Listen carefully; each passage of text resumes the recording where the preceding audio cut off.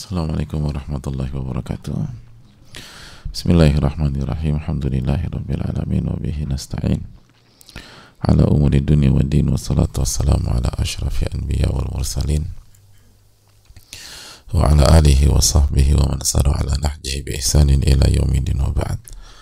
Allahumma salli wa sallim wa barik wa an'im ala nabiyyina Muhammadin wa ala alihi wa sahbihi ajma'in. Alhamdulillah, kita panjatkan puji dan syukur kita kepada Allah Tabaraka wa Ta'ala atas nikmat yang Allah berikan kepada kita, nikmat iman, nikmat Islam, nikmat rasa aman, nikmat akses untuk beribadah dan bertakarub kepada Allah Subhanahu wa Ta'ala. Semua adalah kenikmatan yang sangat mulia, sangat besar, dan melahirkan PR yang bernama bersyukur. Melahirkan PR yang bernama bersyukur. Oleh karena itu, hadirin Allah muliakan, marilah kita bersyukur kepada Rabbul Alamin. Dan bersyukur memang cukup mudah untuk diucapkan, tapi sangat sulit untuk dipraktekkan dan diaplikasikan. Maka hadirin Allah muliakan, mintalah selalu pertolongan kepada Allah SWT untuk bersyukur, dan mohon ampun atas segala kekhilafan kita, atas kekurangan kita dalam bersyukur kepada Rabbul Alamin. Sebagaimana kita meminta kepada Allah SWT agar memberikan kita ilmu nafi dan melindungi kita dari ilmu yang tidak bermanfaat, dan kita meminta kepada Allah SWT agar Allah senantiasa menjaga kita, menolong kita, keluarga kita, orang-orang yang kita cintai, guru-guru kita, ulama-ulama kita, umat dimanapun berada, khusus yang terzolimi, teraniaya, tersakiti di Palestina dan di berbagai macam tempat. Semoga Allah SWT memberikan taufik untuk bisa bersabar, memberikan pahala besar bagi mereka, memaafkan dan mengampuni segala khilaf dan mengangkat derajat, dan memberikan husnul khatimah bagi yang wafat. Dan semoga Allah SWT menolong kita semua, amin ya rabbal alamin.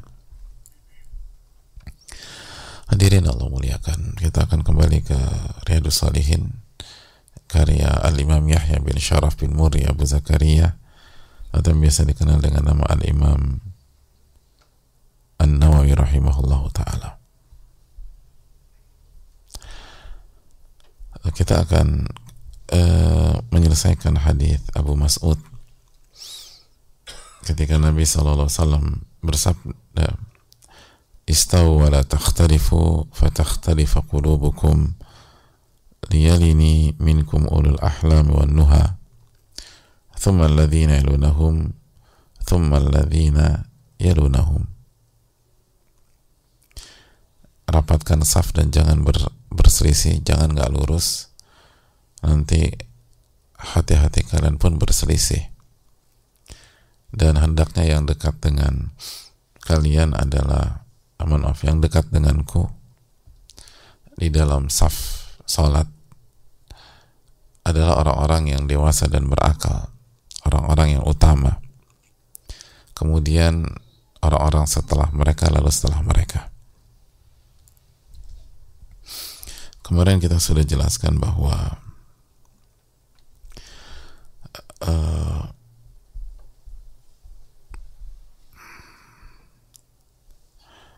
ini menunjukkan bahwa mengedepankan orang-orang dewasa, berakal sehat, orang-orang yang utama, dijelaskan Al-Imam An-Nawawi rahimahullahu ta'ala, bukan hanya dalam salat, tapi sunnah di momen event, lalu acara,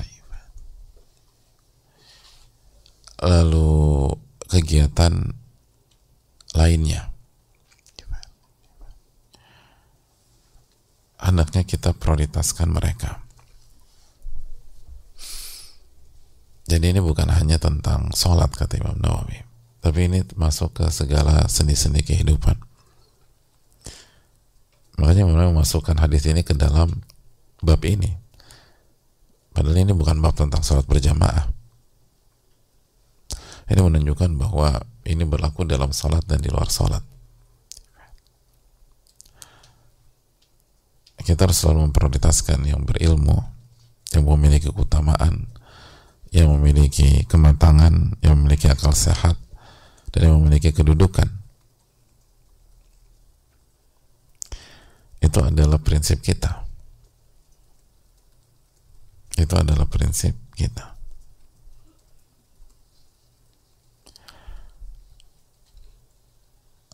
Dan ini sunnah Nabi SAW. Berarti kalau kita kerjakan dapat pahala, hadirin. Kita takarrub dengan itu, mendekatkan diri kepada Allah Subhanahu Wa Taala. Jadi bukan sebatas ini attitude, ya ini attitude, tapi ini pun sunnah Rasulullah SAW. Jadi kalau kita kerjakan, kita dapat pahala, dapat keberkahan, dapat keutamaan dari Allah Tabaraka wa Ta'ala. Maka hendaknya kita memprioritaskan mereka, mengedepankan mereka, dan dekat dengan mereka. Kan lihat kata Nabi SAW, hendaknya yang dekat denganku adalah ulul ahlam wan nuha. Jadi yang dekat, lihat ini, minkum ulul ahlam wan nuha. Hendaknya yang dekat denganku diantarkan adalah orang-orang yang dewasa, berakal sehat, memiliki keutamaan. Sekali lagi ini juga berlaku di luar salat. Kalau kita ingin hidup diberkahi, yang dekat dengan kita adalah orang-orang yang dewasa, tentu saja tanpa menyingkirkan anak-anak, tidak. Khususnya yang pemikirannya dewasa, berakal sehat, yang matang, yang bertakwa, yang agamanya baik, dan seterusnya. Itu hal yang sangat penting dalam kehidupan. Lalu yang berikutnya, hadirin sekalian, pelajaran yang berikutnya, inzalun nasi manazilahum. Hadis ini memberikan pelajaran kepada kita, hendaknya kita mendudukkan manusia sesuai dengan kedudukannya. Liyalini ulul ahlami wan nuha. Hendaknya kita mendudukkan manusia sesuai dengan kedudukannya. Hadirin Allah muliakan.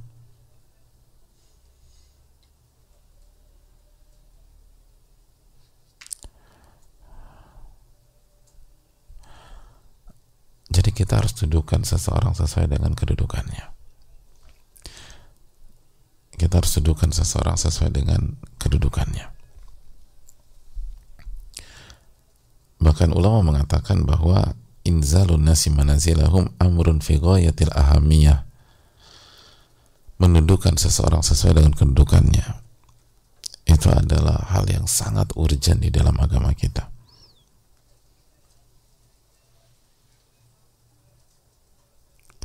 Sangat urgent di dalam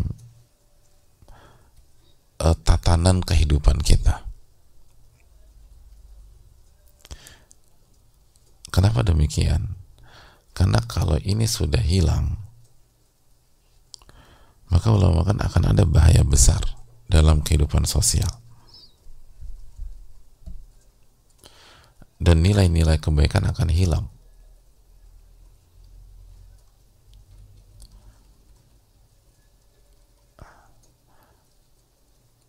Akan lenyap. Tidak ada lagi semangat mengejar kebaikan dan memiliki kemuliaan. Kenapa? Nggak perlu mulia pun saya dapat semuanya nanti. Orang berpikir demikian. Saya ingin tanya simpel aja. Kalau misalnya tanpa belajar, tanpa ngerti, seorang murid bisa dapat nilai 9, bisa dapat beasiswa, bisa dapat privilege yang lain, kira-kira akan ada semangat belajar apa enggak? Enggak ada. Oh, nah aku juga bagus tanpa ngapa-ngapain. Aku dapat ini, aku dapat ini, aku dapat ini, aku dapat ini. Jadi adanya mendudukkan seseorang sesuai dengan kedudukannya, itu dampaknya kemana-mana. Bukan hanya sebatas personal kita harga.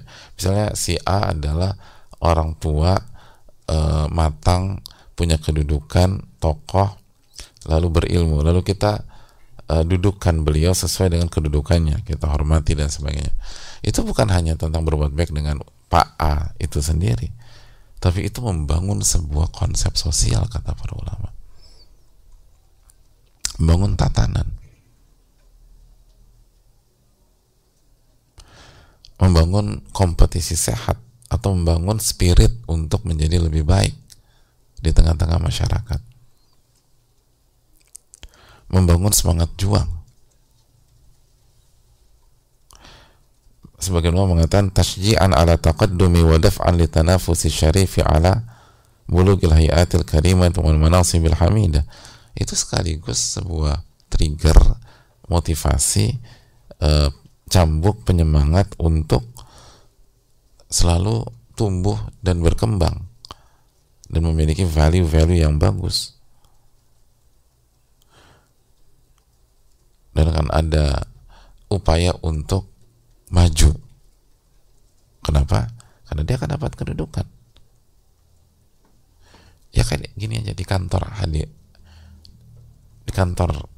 hadirin sekalian. Kalau baru masuk, tanpa ada prestasi, tanpa ada kinerja, tanpa ada disiplin, bisa menempati pos-pos tertinggi dalam perusahaan, hadirin sekalian, kira-kira gimana perusahaan? Nah, perusahaan gimana? Hancur, berantakan, semua malas ada. Lo ngapain serius banget kerja? Kayak gue nih, gue cuma ngopi, ngobrol segala macam, naik kedudukan. Ya berantakan lah, semua berantakan. Jadi ini bukan tentang reward kepada orang yang orang yang punya kedudukan, enggak. Ini membangun sebuah tatanan sosial.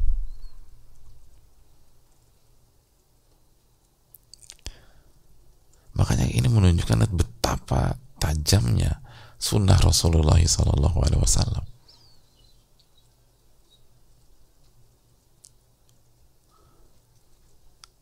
Makanya kalau misalnya agak bingung ini, ya coba aja punya perusahaan, ya udah buat gitu, naikin aja orang suka-suka gitu. Kasih kedudukan kepada semua orang gitu. Termasuk yang nggak perform, yang suka bolos, taruh kedudukan yang tinggi buat mereka. Dan yang kerja keras, jungkir balik, di bawah mereka gitu. Jadi bawahan. Gimana kira-kira perusahaan Anda sukses? Hancur. Hancur. Jadi hadirin Allah muliakan, bayangkan ya, berawal dari sabda Nabi SAW dalam sholat, itu bisa kemana-mana nilai dan value-nya, dan sangat tepat diterapkan di bidang manapun. Itulah Nabi kita Muhammad SAW. Dan ini real, bukan seperti superhero yang fiksi yang nggak bisa ditiru, yang segala macam, yang kalau Anda tiru apa yang dilakukan dia dalam sebuah film, Anda mati gitu loh. Ini bisa terbang di film, tapi kan Anda mati kalau loncat. Ini Nabi kita SAW itu real banget, dan kalau Anda terapkan, Anda akan berhasil di dunia maupun di akhirat. Makanya dimuliakan. Tadi, kenapa ada bab ini? Memuliakan ulama, memuliakan ahli ilmu, memuliakan guru, memuliakan orang-orang yang berpengalaman, memuliakan orang punya kedudukan, memuliakan orang tua. dan harus ditunjukkan kan, itu sabda itu bab dari Imam An-Nawawi rahimahullah taala.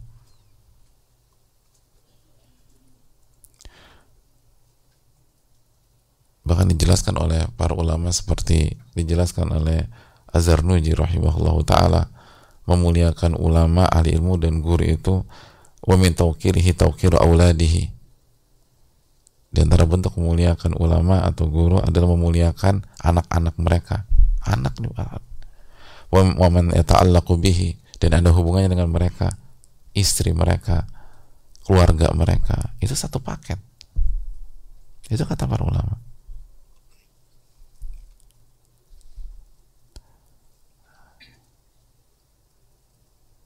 Satu paket. Ada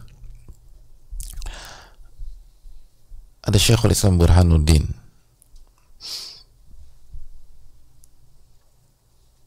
Ali bin Abi Bakar,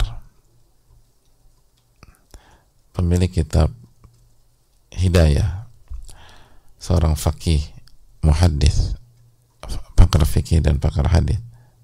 Beliau menceritakan bahwa salah satu ulama, imam besar di Bukhari itu sedang duduk di majelis dan beliau suka berdiri di tengah-tengah majelis. Jadi beliau lagi ngajar, begitu di tengah-tengah mengajar tiba-tiba berdiri, dan itu bukan sekali dua kali, suka begitu gitu. Maka murid-muridnya bingung, fasa'alu anhu. Maka murid-muridnya bertanya, kenapa engkau wahai guru kalau lagi ada suka berdiri untuk keluar gitu. Berdiri itu bukan berdiri terus duduk lagi, bukan. Maksudnya berdiri itu berdiri beranjak terus keluar sebentar, terus nanti balik lagi. Apa kata beliau? Kata beliau gini, inna ibna ustadi yal'awu ma'asibyan fi sukkah. Anak dari guruku itu bermain dengan teman-teman sepantarannya. Wajib ahyanan ila babil masjid. Nah, terkadang kalau mereka lagi main suka dekat ke masjid atau berada di depan pintu masjid. Fa idza ra'aituhu, dan kalau saya lihat anak guruku itu lagi ada di depan masjid, maka saya akan berdiri menghampiri dia. Kenapa? Memuliakan bapaknya. Itu bayangkan. Ta'ziman li ustadzi. Memuliakan bapaknya itu. Bapaknya guru saya. Itu bapaknya guru saya.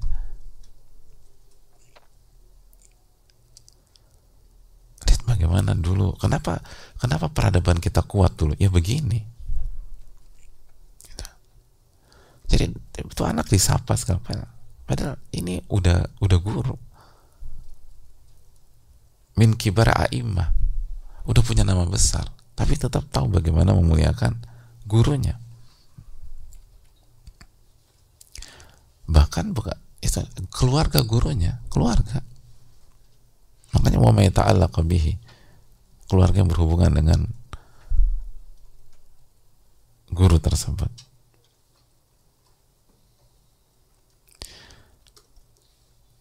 Kenapa demikian? Karena itu sunnah Nabi SAW. Dan ibarat saya mengamalkan berkah, dapat pahala. Dan itu praktek para a'immah, praktek ulama-ulama besar yang ngerti value, yang mengerti bagaimana mendudukkan seseorang. Oleh karena itu hadirin Allah muliakan, al-jaza' min jinsil amal, balasan itu tergantung jenis perbuatan. Barang siapa yang memuliakan, dimuliakan. Barang siapa yang memuliakan, dimuliakan. Barang siapa yang mengerti mendudukkan seseorang sesuai dengan kedudukannya, maka Allah akan kasih taufik, dia akan didudukkan sesuai dengan kedudukan dia. Al-jaza' min jinsil amal, balasan tergantung jenis perbuatan di dunia dan di akhirat. Oleh karena itu hadirin Allah muliakan, kita harus mengerti hal ini, dan ini menunjukkan betapa tingginya ajaran yang Allah turunkan, betapa mulianya sunnah Rasulullah SAW. Makanya simpel aja, kalau kita ingin anak kita mengerti bagaimana berbakti kepada kita,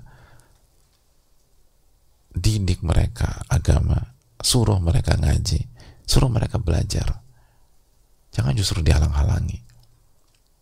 Kalau kita ingin agar istri kita ngerti bagaimana mendudukan kita sebagai suami, didik dia.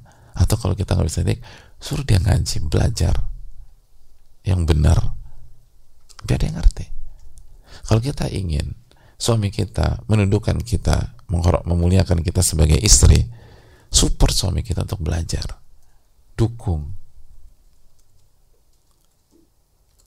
Karena dengan beginilah kita ngerti.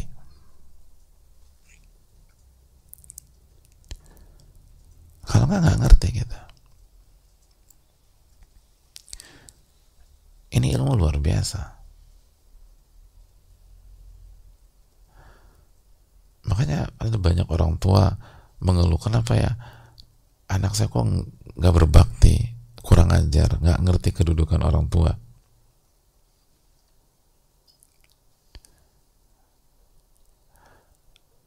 Lalu dicek, selama ini dididik atau diajarkan agama enggak?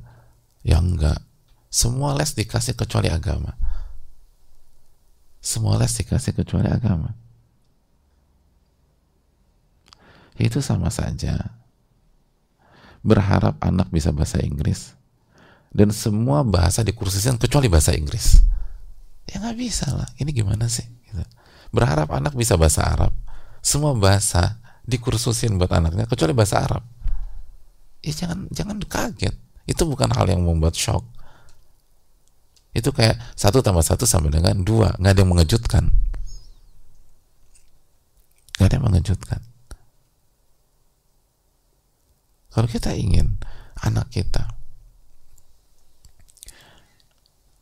atau istri kita atau suami kita atau keluarga kita ngerti bagaimana mendudukkan seseorang, maka isi dengan agama. Ajarkan sunnah Rasul SAW, ajarkan konsep yang Allah turunkan. Kalau nggak akan ngerti. Bayangkan itu tadi, ulama kibar, ulama senior keluar menyapa anak kecil,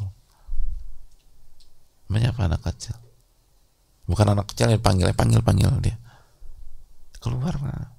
Kenapa? Bapaknya itu bapaknya guru saya. Aku qouli hadza wa astaghfirullahaladzim. Ini bisa disampaikan. Semoga Allah memberikan taufik kepada kita semua, dan semoga Allah memberikan taufik sehingga kita bisa mendudukan seseorang sesuai dengan kedudukannya dan menghormati orang dan menghargai orang, dan semoga Allah memaafkan segala khilaf kita, kekurangan kita, karena memang kita masih harus banyak belajar lagi. Subhanakallahumma wa bihamdika, la ilaha illa anta, astaghfiruka wa atubu ilaik. Assalamualaikum warahmatullahi wabarakatuh.